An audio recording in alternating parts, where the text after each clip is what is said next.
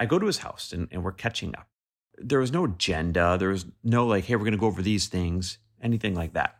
I was asking about his business. How did it become so big? And his business is one that you probably consume their products. For reference, it has about a $60 billion value right now, $60 billion market cap right now. Then as we went on talking about, do you make the market or do you just have good timing? His advice was this, and this is where it applies to you.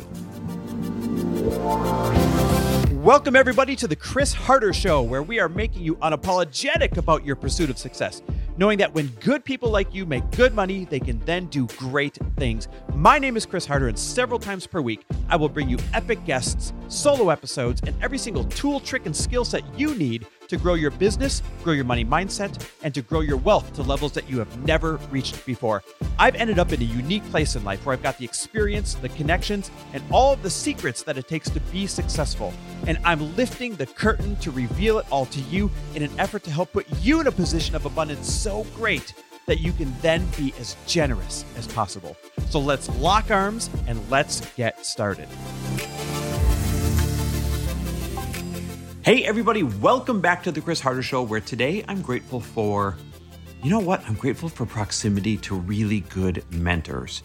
I mean, that might as well be my gratitude of the week on my show here, because that's what I'm going to talk about. This episode's going to be about one of my mentors, one of my multi pretty famous billionaire mentors, and a little coffee date I just got back from having with this guy.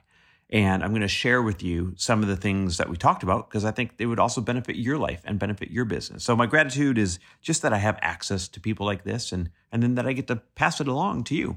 And speaking of really good mentors, before I share with you what he shared with me, I want to let you know that we are about 1 week away, maybe a little bit less by the time you hear this, from opening up our first round table session of 2024. And when I say opening it up, I mean opening up the seats. Now, if you guys have watched in the past, you know that I open up seats by first texting our VIP early access list 24 hours before I share it publicly.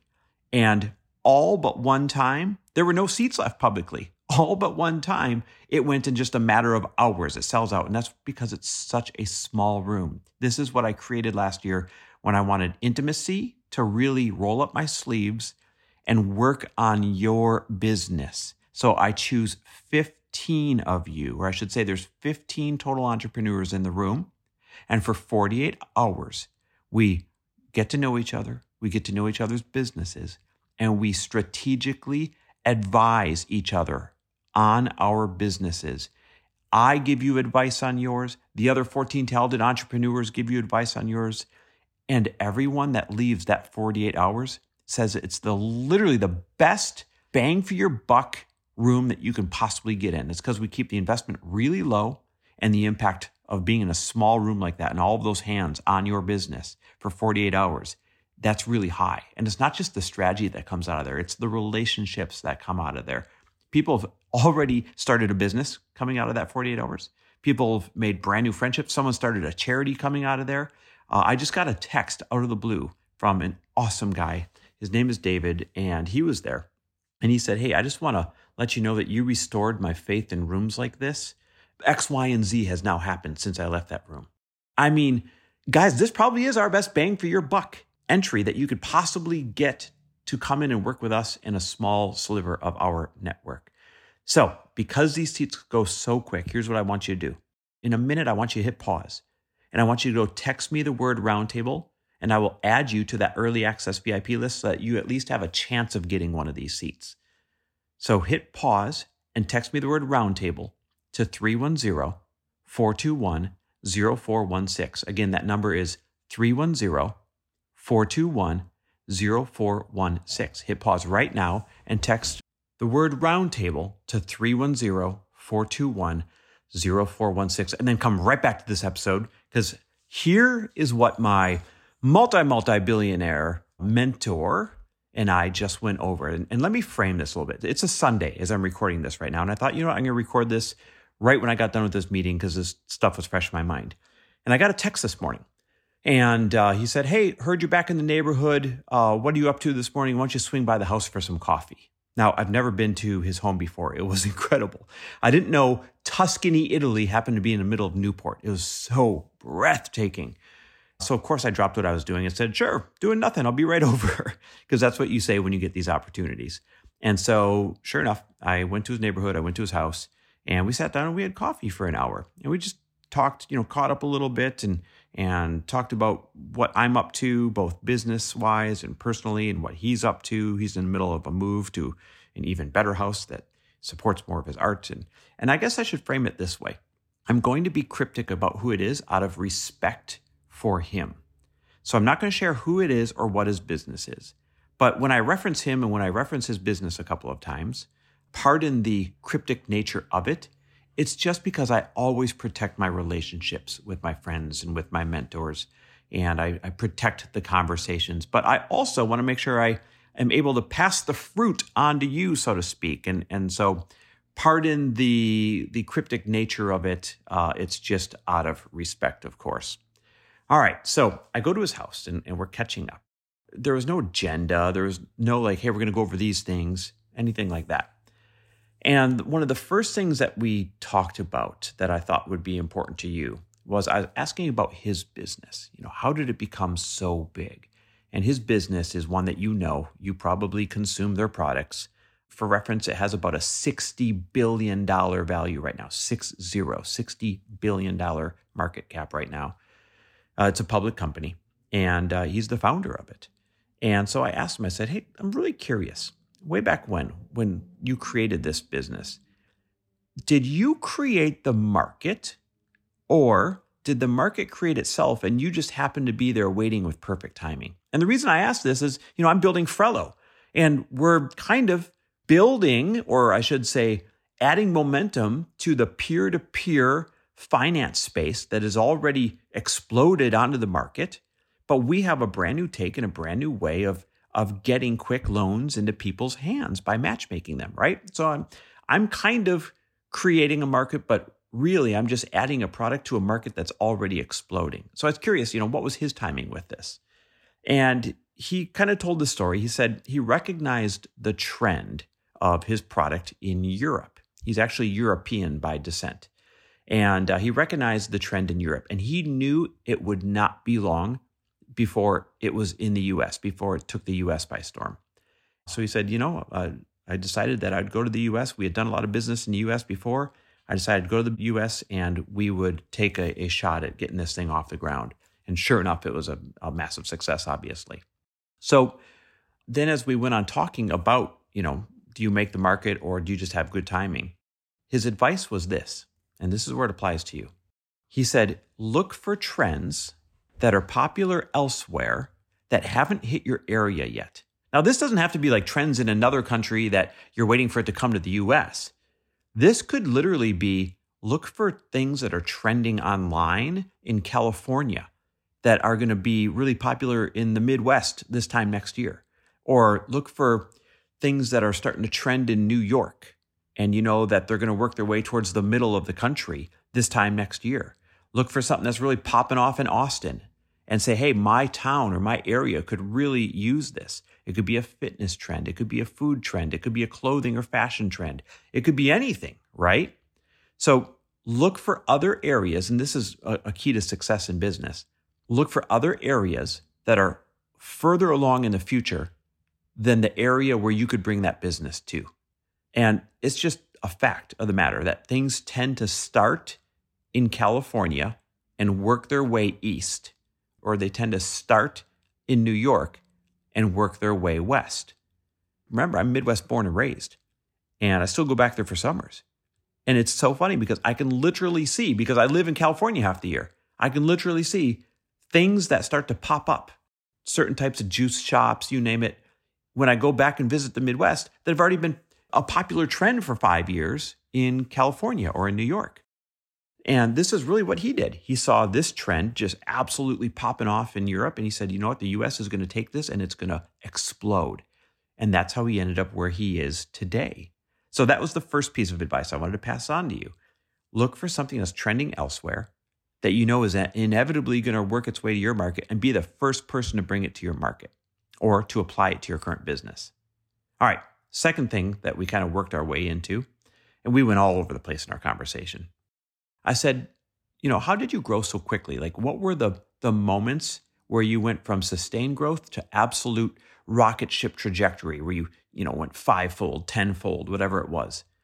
And he said, listen, to have those massive leaps and bounds, whether you create it or whether the market creates it for you, you either need access to massive amounts of capital, endless capital, or you need access to endless strategic relationships or partnerships.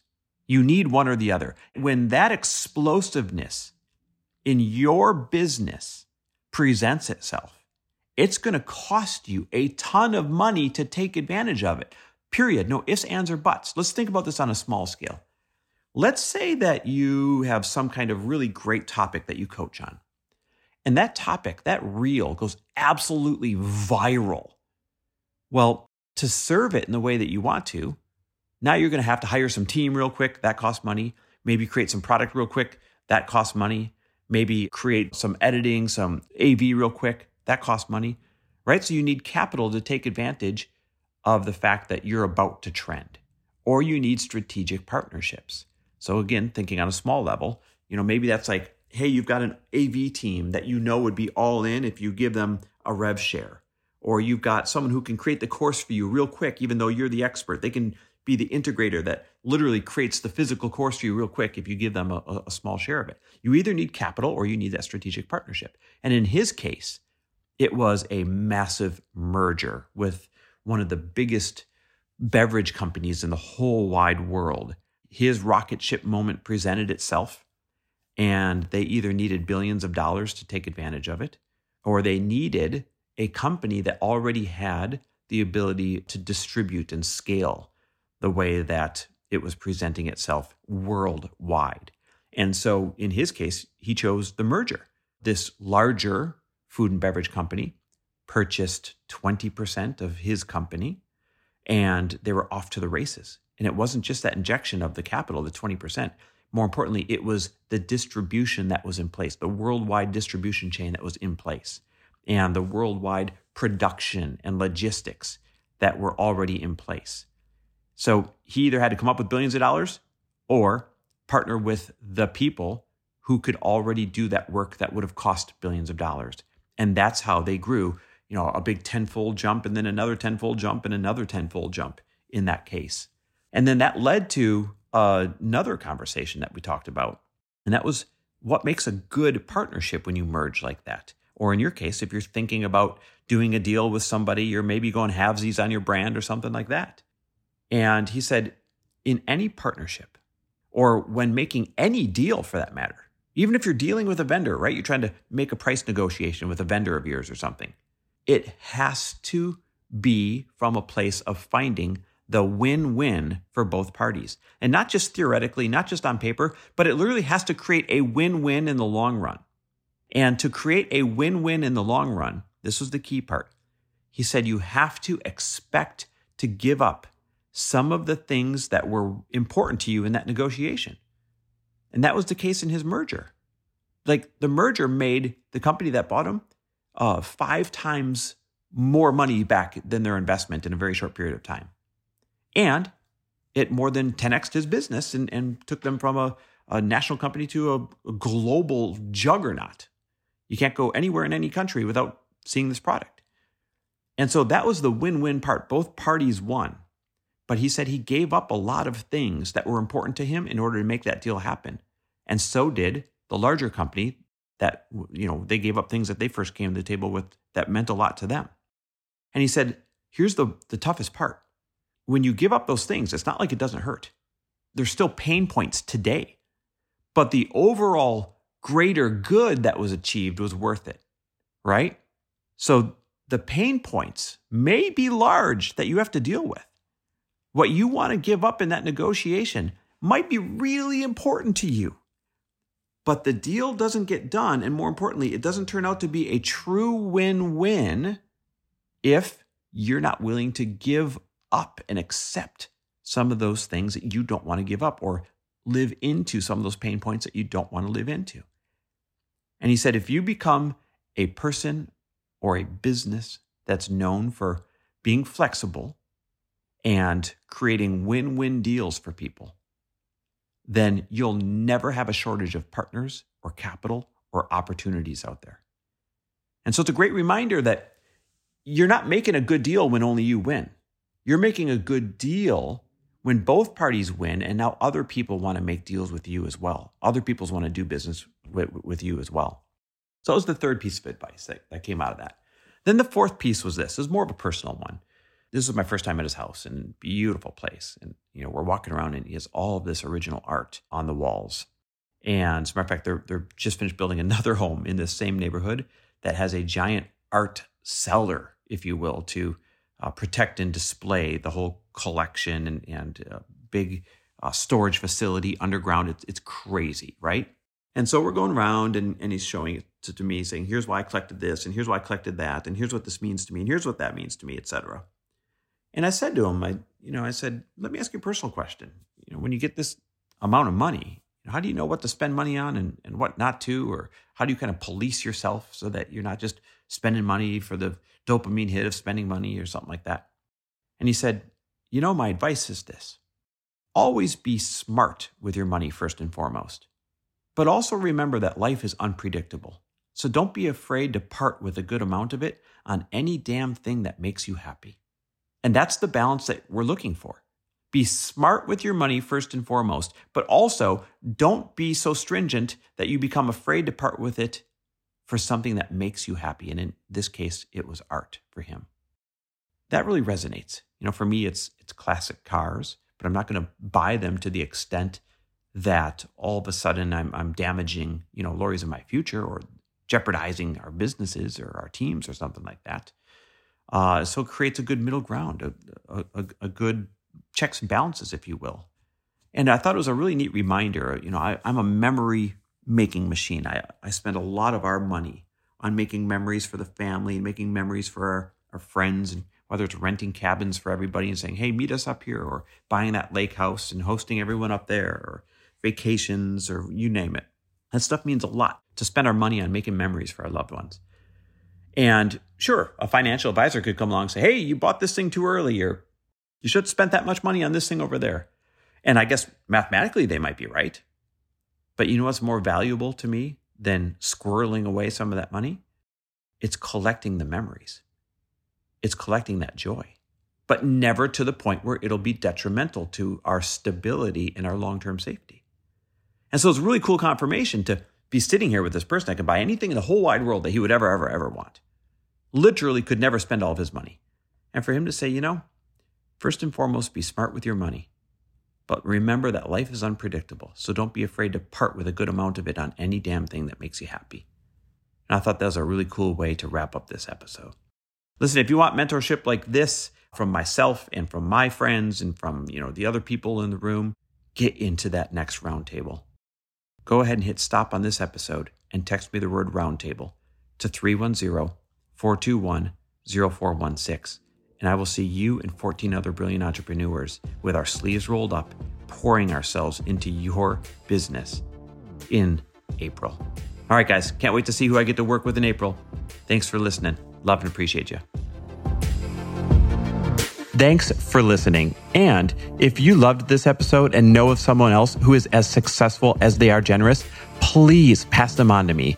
It would mean the world to me if you help me get this cause and this message out to as many listeners as I can. So please, if you liked what you heard, it goes a long way if you take 30 seconds and leave me a 5-star review and share this with your friends. I'll be forever grateful. And until the next episode, cheers to your success.